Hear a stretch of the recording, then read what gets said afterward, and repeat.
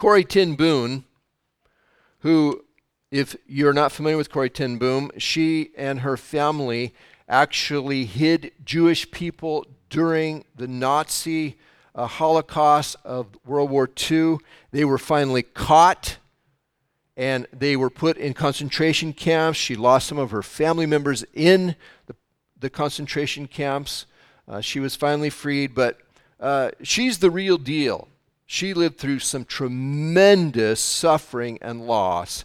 And this is what she said. She said, "Never be afraid to trust an unknown future to a known God." We'll see the Apostle Paul exemplify that in his life today in the portion of the Bible study we'll be looking at. We began a study through the letter of Philippians last time. The Apostle Paul is in custody in Rome, waiting for his day in court before Caesar to defend himself against the accusations that the Jewish leadership in Jerusalem have brought against him. He's going to be in custody for 2 years before Paul is finally given his opportunity in court. And during this time of waiting, Paul continues to preach and teach about Jesus Christ to others in whatever way is available to him. He preached to the Roman soldiers that were guarding him. He taught the people who came to visit him. He wrote letters to people and to churches and other places. And one of the churches that Paul wrote a letter to during this time was the church in the city of Philippi. The church in Philippi had been started by Paul on his second missionary journey some 10 years earlier, and now 10 years have passed. It is a thriving church, and he writes this letter to them while he is in custody in Rome. The letter Paul wrote is what we have in our Bibles called Philippians, and if you have your Bible, you can make your way over to the book of Philippians as we get into the study. Within this letter, he begins it with thanking the church for their kind and generous support of his work. He considers them partners with him in the ministry, sharing in the work and the rewards of what the Lord has been doing through Paul. And within his thanks offered to the Philippians, there's one of the most encouraging verses in the Bible to Christians. It's in Philippians chapter 1, verse 6, where he says, "Being confident of this, that he who began a good work in you will carry it on to completion until the day of Christ Jesus." This is a tremendous promise for all believers that the Lord is going to finish the good work that he started in our life. He is going to complete our salvation. He's going to continue to work in us, creating full Christ likeness in us, and finally bringing us home to himself. What we see right now in our life is just the beginning of all that the Lord has for us. Well, today we're picking up in verse 12 of chapter 1 of Philippians.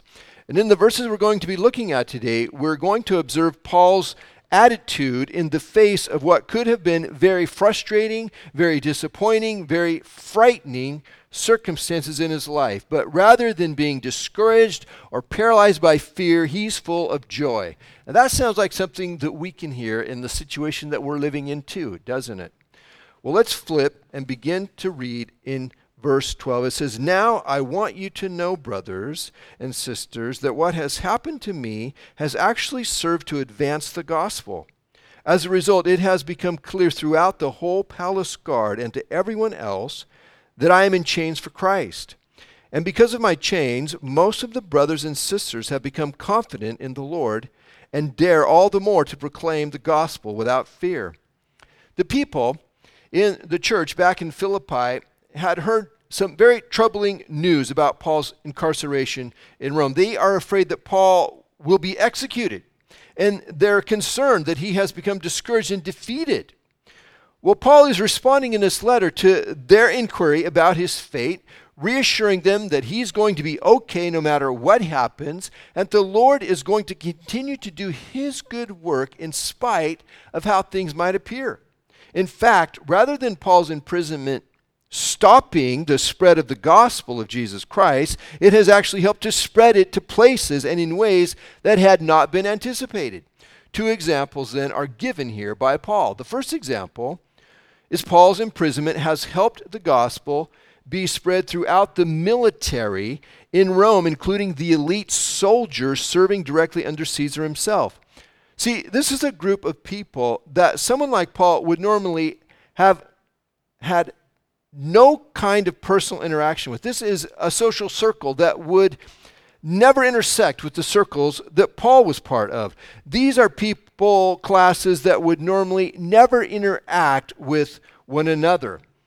Elite Roman soldiers and a nobody Jewish tent maker from Tarsus. They would just never cross paths normally.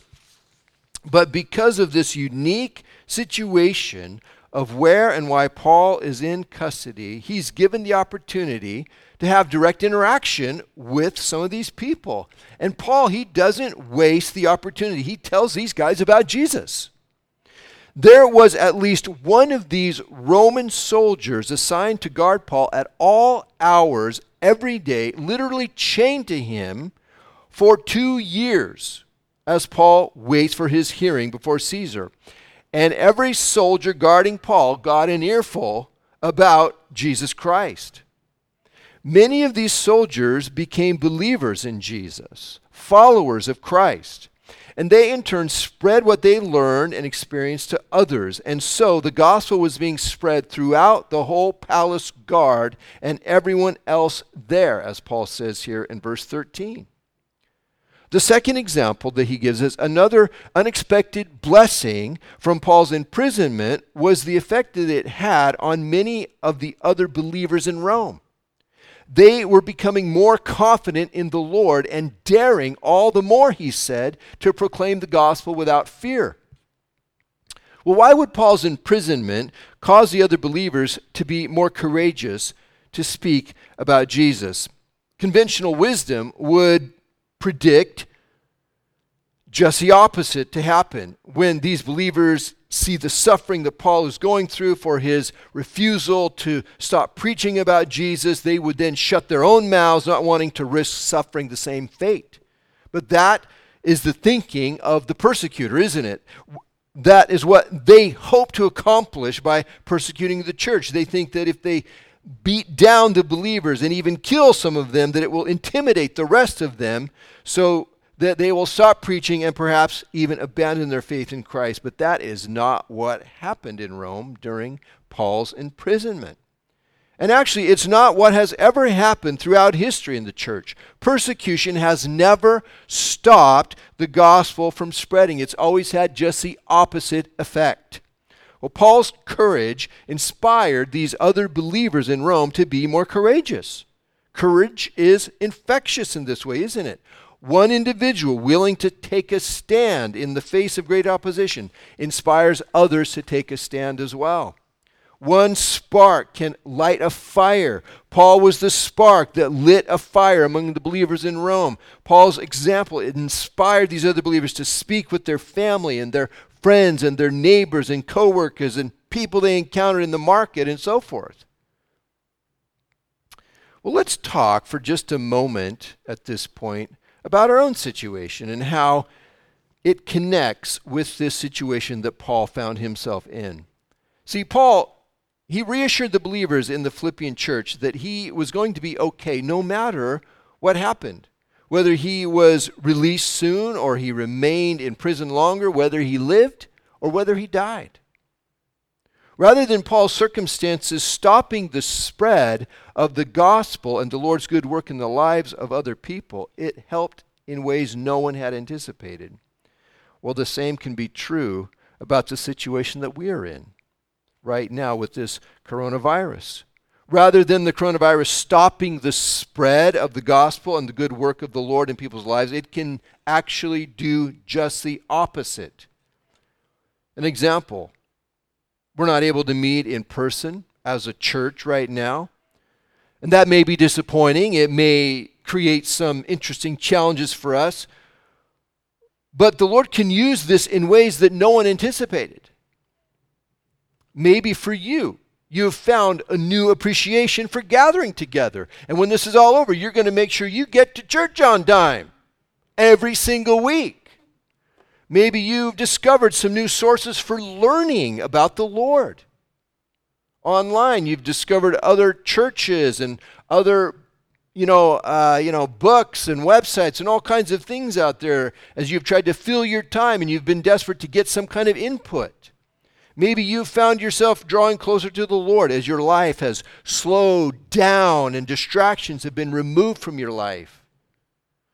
All of a sudden you can now hear the Lord again because all of that noise from all of the other stuff that we've been engaged in has been taken away from us. Another example, as our time at home has increased through the shelter-in-place order, the normal circle of people that we interact with has shrunk. But have you also noticed new interactions taking place with people that you didn't interact with before? I mean, people at the grocery store maybe who would have never talked to each other before. They're now engaging in conversation, aren't they? Because they're so desperate for human interaction. The neighbor that you never spoke to before, you're now getting to know. 6 feet away, of course. But you're engaging with these people. The circle of people that Paul could interact with got very small when he found himself in that Roman prison for 2 years. But that circle included people that he would have never had an opportunity to interact with otherwise. So look at your situation differently. People are worried. They're afraid. They're asking big questions about life. They're looking for hope and encouragement. This virus thing, it feels suffocating and brooding, casting a heavy cloud over everything in people's lives. As a follower of Jesus, you have hope that others don't have. Share that hope. Be a person of hope and encouragement for others. When people provide an opportunity for you to share with them about what gives you security in the midst of this very insecure situation, be ready with an answer. 1 Peter 3:15 says, always be prepared to give an answer for everyone who asks you to give the reason for the hope that you have. But do this with gentleness and respect. Verse 15. It's true that some preach Christ out of envy and rivalry, but others out of goodwill. The latter do so out of love, knowing that I am put here for the defense of the gospel. The former preach Christ out of selfish ambition, not sincerely, supposing that they can stir up trouble for me while I am in chains. But what does it matter? The important thing is that in every way, whether from false motives or true, Christ is preached, and because of this, I rejoice. Not all of the people who were preaching Christ in the city of Rome were doing so from good motives. Some were telling others about Jesus with the sincere motive of wanting to see people's lives changed, to experience the peace of having their sins forgiven and brought into this new personal relationship with God. They saw themselves as helping to carry out the same work that Paul would have been doing himself if he were free to move about in the city of Rome. They were not in competition with Paul. They were all on the same team, partners in the work, together serving Jesus Christ. But there were others who were preaching, as Paul says, out of envy and rivalry, out of selfish ambition, not sincerely, thinking that they could create trouble for Paul while he was in prison. Now, we're not told particulars about what was going on, but if we were to speculate, knowing a little bit of something about people and human nature and the way we behave, it probably went something like this. These people saw Paul as competition to themselves. They saw Paul as a threat, as someone who was trying to move in on their turf. They've been evangelizing the city of Rome, trying to grow the church. They've enjoyed being the center of attention, the experts, the answer men, the people who others come to for advice and guidance. But since Paul, the big apostle, has come to town, their place of influence and importance has diminished. These people are preaching about Christ, but their motive is to gather people into their own group, under their own influence rather than simply to see people come to saving faith in Jesus Christ, having their lives changed through a personal relationship with God. In an effort to gather people into their group, it appears from what is said in the letter here that they're slandering Paul, suggesting he's not everything that he appears to be.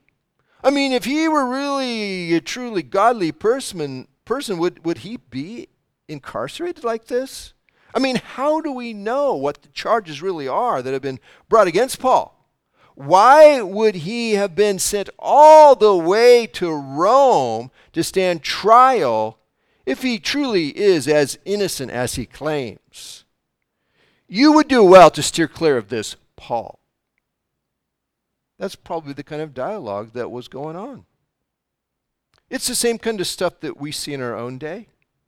Christians, churches, competing with each other rather than working with each other, forgetting that we're all working for the same boss, Jesus, forgetting that we are not to be the center of attention, he is, forgetting that we are to be all about building his kingdom rather than our own little kingdom. Envy, rivalry, selfish ambition, they're not from the Lord. They're from the dark side of human nature, aren't they? You remember what James wrote in James 3:14? It says, "But if you harbor bitter envy and selfish ambition in your hearts, do not boast about it or deny the truth. Such wisdom does not come down from heaven, but is earthly, unspiritual, demonic. For where you have envy and selfish ambition, there you find disorder in every evil practice. But the wisdom that comes from heaven is first of all pure, then peace-loving, considerate, submissive, full of mercy and good fruit, impartial and sincere." Well, as disappointing and disillusioning as it might be to hear how these followers of Jesus are working against Paul, having less than stellar motives for what they are doing, being envious and jealous and competitive and selfish and personal empire builders, look at how Paul responds to it. In verse 18, he says, "But what does it matter? The important thing is that in every way, whether from false motives or true, Christ is preached, and because of this I rejoice." Rather than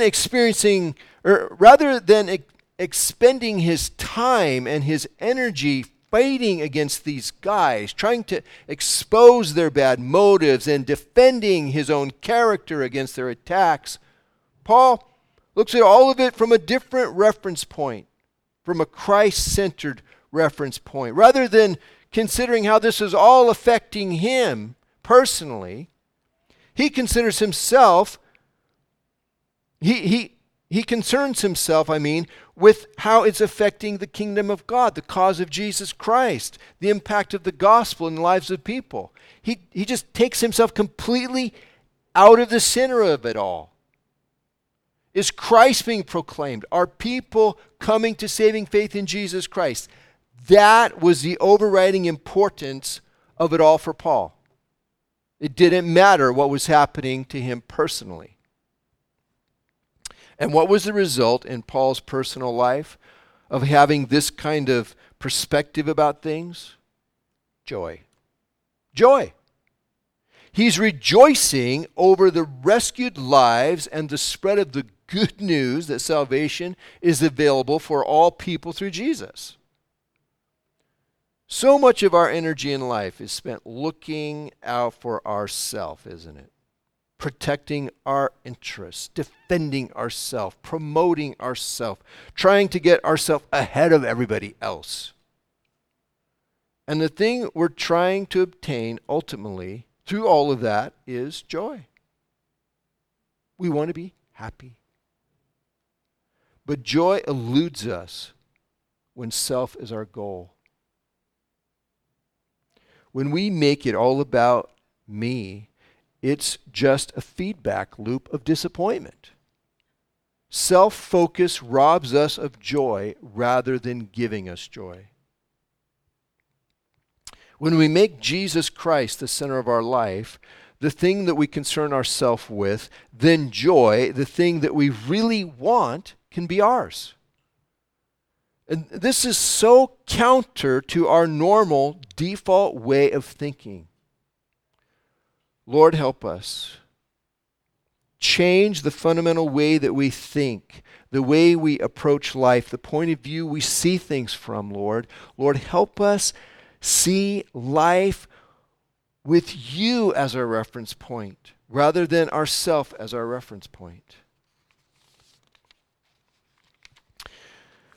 Well, to help prevent one possible misunderstanding here, I think it's important to point out that Paul was willing to overlook the questionable and even hostile motives behind the preaching of some of these people. But Paul was not one to put up with false doctrine or incorrect teaching about Jesus, ever. We see many examples of Paul confronting false and incorrect teaching about Jesus. Significant portions of most of his letters in the New Testament are taken up with combating and correcting false and incorrect teaching about Jesus. Paul, he didn't play around when it came to the content of the preaching and the teaching. It better be the right stuff. He made no compromise on the content of the preaching and the correctness of the theology. The content of the preaching by these other guys was apparently solid, since he had no criticism about that. It was their motives that were questionable. Paul's attitude is the polar opposite to what we commonly see in our own day. In our day, we see a willingness to overlook the content and only concern ourselves with the motive. It's sometimes expressed this way: well, as long as they're doing it with a good heart, then it doesn't really matter what they're saying. In contrast to that, Paul's saying, as long as they're correctly preaching Christ, then I'm willing to overlook the questionable motive. The idea of truth has been so eroded in our day that we accept every point of view that anyone puts forth. Ideas are not challenged anymore. What is overridingly important in our culture is how we feel about something rather than if something is true or not. It matters what we believe. It matters what we believe. Not all beliefs are correct. Not all beliefs are beneficial. Some beliefs are actually harmful. Now, obviously, content and motive both matter. Truth matters, motives matter. Accuracy matters, attitudes matter. What we see Paul doing in this passage in Philippians, though, is recognizing priorities. Getting the word out about who Jesus is and what he's accomplished for us is more important than these personal attacks against Paul by these guys.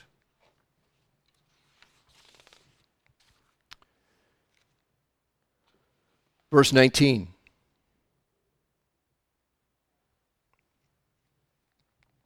For I know that through your prayers and God's provision of the Spirit of Jesus Christ, what has happened to me will turn out for my deliverance. I eagerly expect and hope that I will in no way be ashamed, but will have sufficient courage, so that now, as always, Christ will be exalted in my body, whether by life or by death. The real possibility existed that Paul could end up being executed if his hearing before Caesar doesn't go well. The Philippians have expressed concern about that, and Paul is seeking to then reassure them here. He's confident that through their prayers and the help of the Holy Spirit, that no matter how things turn out, that Jesus Christ will be honored. Honoring Jesus is Paul's overriding concern, whether in living or in dying, he says here. Christ will be exalted in my body, whether by life or by death. Verse 21, for to me, to live is Christ, and to die is gain. If I am to go on living in the body, this will mean fruitful labor for me. Yet what shall I choose? I do not know. I'm torn between the two. I desire to depart and be with Christ, which is better by far. But it's more necessary for you that I remain in the body. Paul is struggling between living and dying, but not in the way that we normally struggle with living and dying. Paul, he wants to die so that he can be with Christ, experiencing indescribable eternal joy. He also wants to remain in this life, knowing that it will mean more fruitful labor serving Jesus for this in benefit of these other people, ministering to them.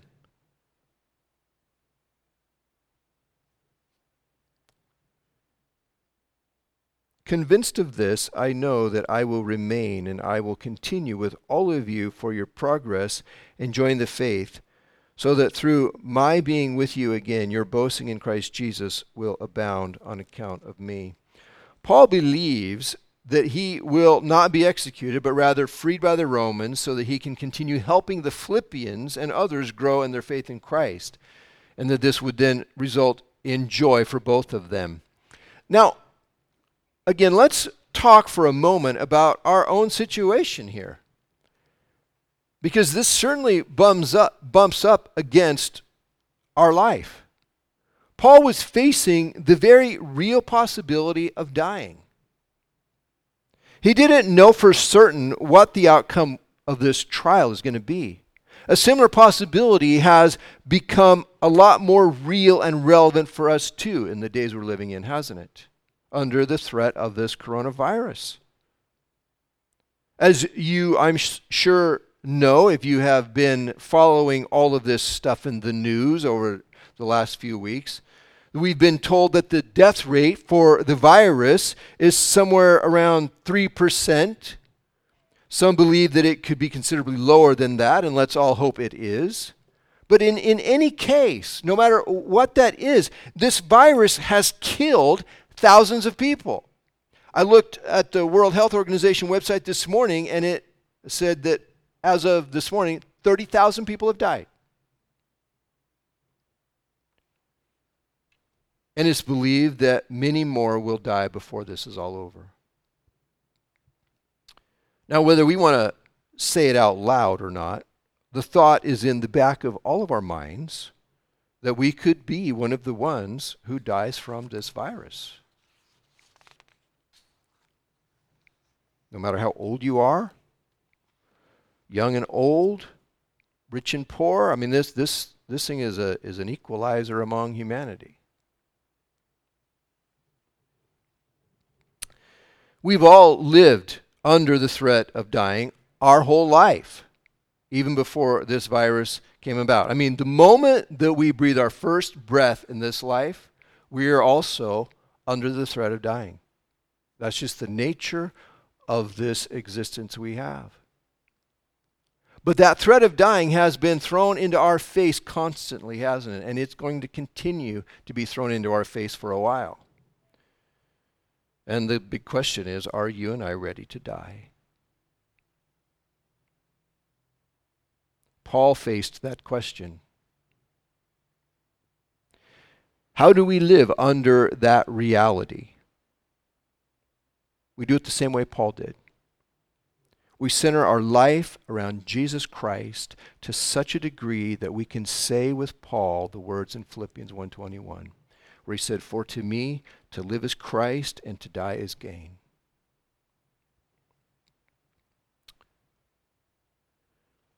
Do you remember what Jesus told us in Matthew 6:19? He said, "Do not store up for yourselves treasure on earth, where moths and vermin destroy and where thieves break in and steal.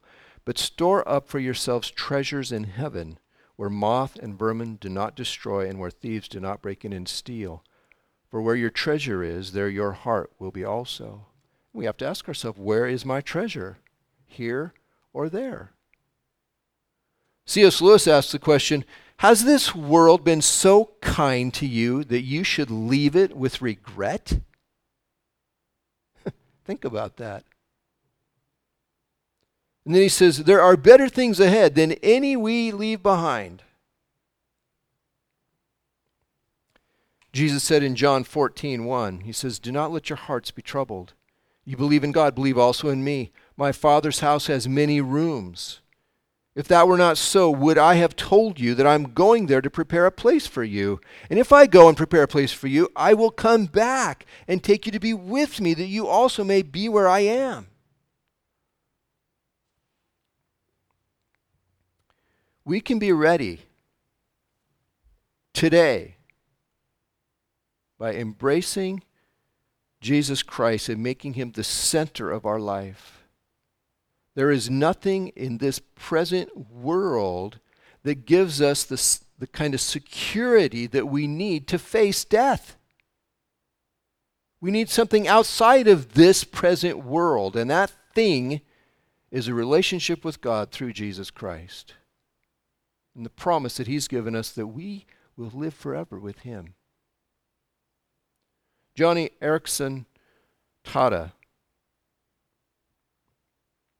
wrote, the best we can hope for in this life is a knothole peek at the shining realities ahead. Yet a glimpse is enough. It's enough to convince our hearts that whatever sufferings and sorrow currently assail us aren't worthy of comparison to that which waits over the horizon. Well, in closing, the key to real joy in our life, Paul says, is getting ourselves out of the center position, becoming Jesus-focused and others-focused, allows us to find joy even in the most difficult and challenging situations. For Paul, situations like finding himself chained in Roman custody for 2 years waiting for his day in court, people maligning his good character and questioning his good motives, facing the possibility of being killed, executed for telling others about Jesus.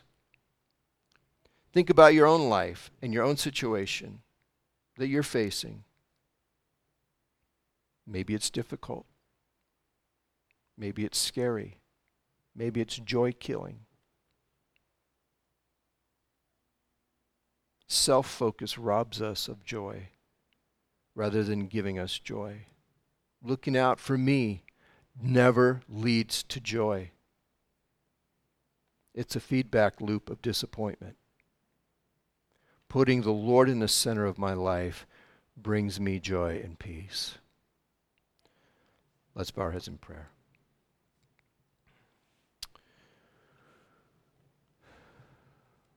Father, we thank you for the words that you speak to us through the Apostle Paul in this letter of Philippians. Lord, some of this medicine is a little stiff to take at times, but right now we need some stiff medicine. We need to be reminded of where our real hope lies, where we can find real security and real joy in the midst of a world that is completely incomprehensible at the moment. Touch your people with your peace and your joy, Lord. And I pray for anyone who's been part of this Bible study today, that if they don't know Jesus Christ personally yet, that today will be the day that they do that. That today they'll go, Jesus, I want to follow you with my life. Come into my life and change me. Forgive me of my sin. Take my guilt away before God and give me this new life that I can have in you, full of hope. Make these things so, Lord, in Jesus' name. Amen.